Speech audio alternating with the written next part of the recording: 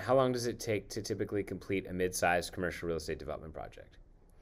So it can take anywhere between 2 and 4 years to do a development project. Kind of depends on when you start the clock.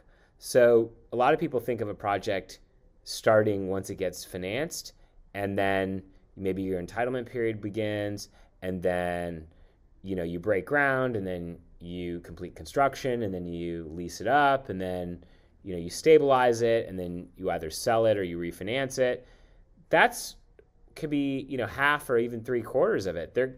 The time, really, the clock starts when you get something under contract, and then you could have 3 to 6 months of sort of due diligence, just seeing if you like the deal before your money goes hard, meaning non-refundable, and then you begin the entitlement period. So it's very rare that the construction process itself takes less than 12 months, and you may also have 6 months worth of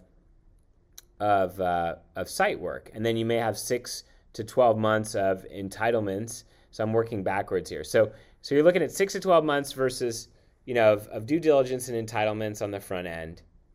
You've got 6 months maybe of site work. You got 12 to 18 months of actual vertical construction. Then you could have 12 to 18 to 24 months of lease up and stabilization. So you're talking many, many months, and that's why you need a developer fee and other asset management fees or project management fees in order to help you get through these different periods, because it's very expensive and time consuming to manage a project over the course of several years.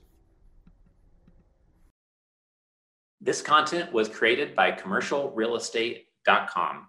Access our community, investment databases, training, and live events by visiting www.commercialrealestate.com.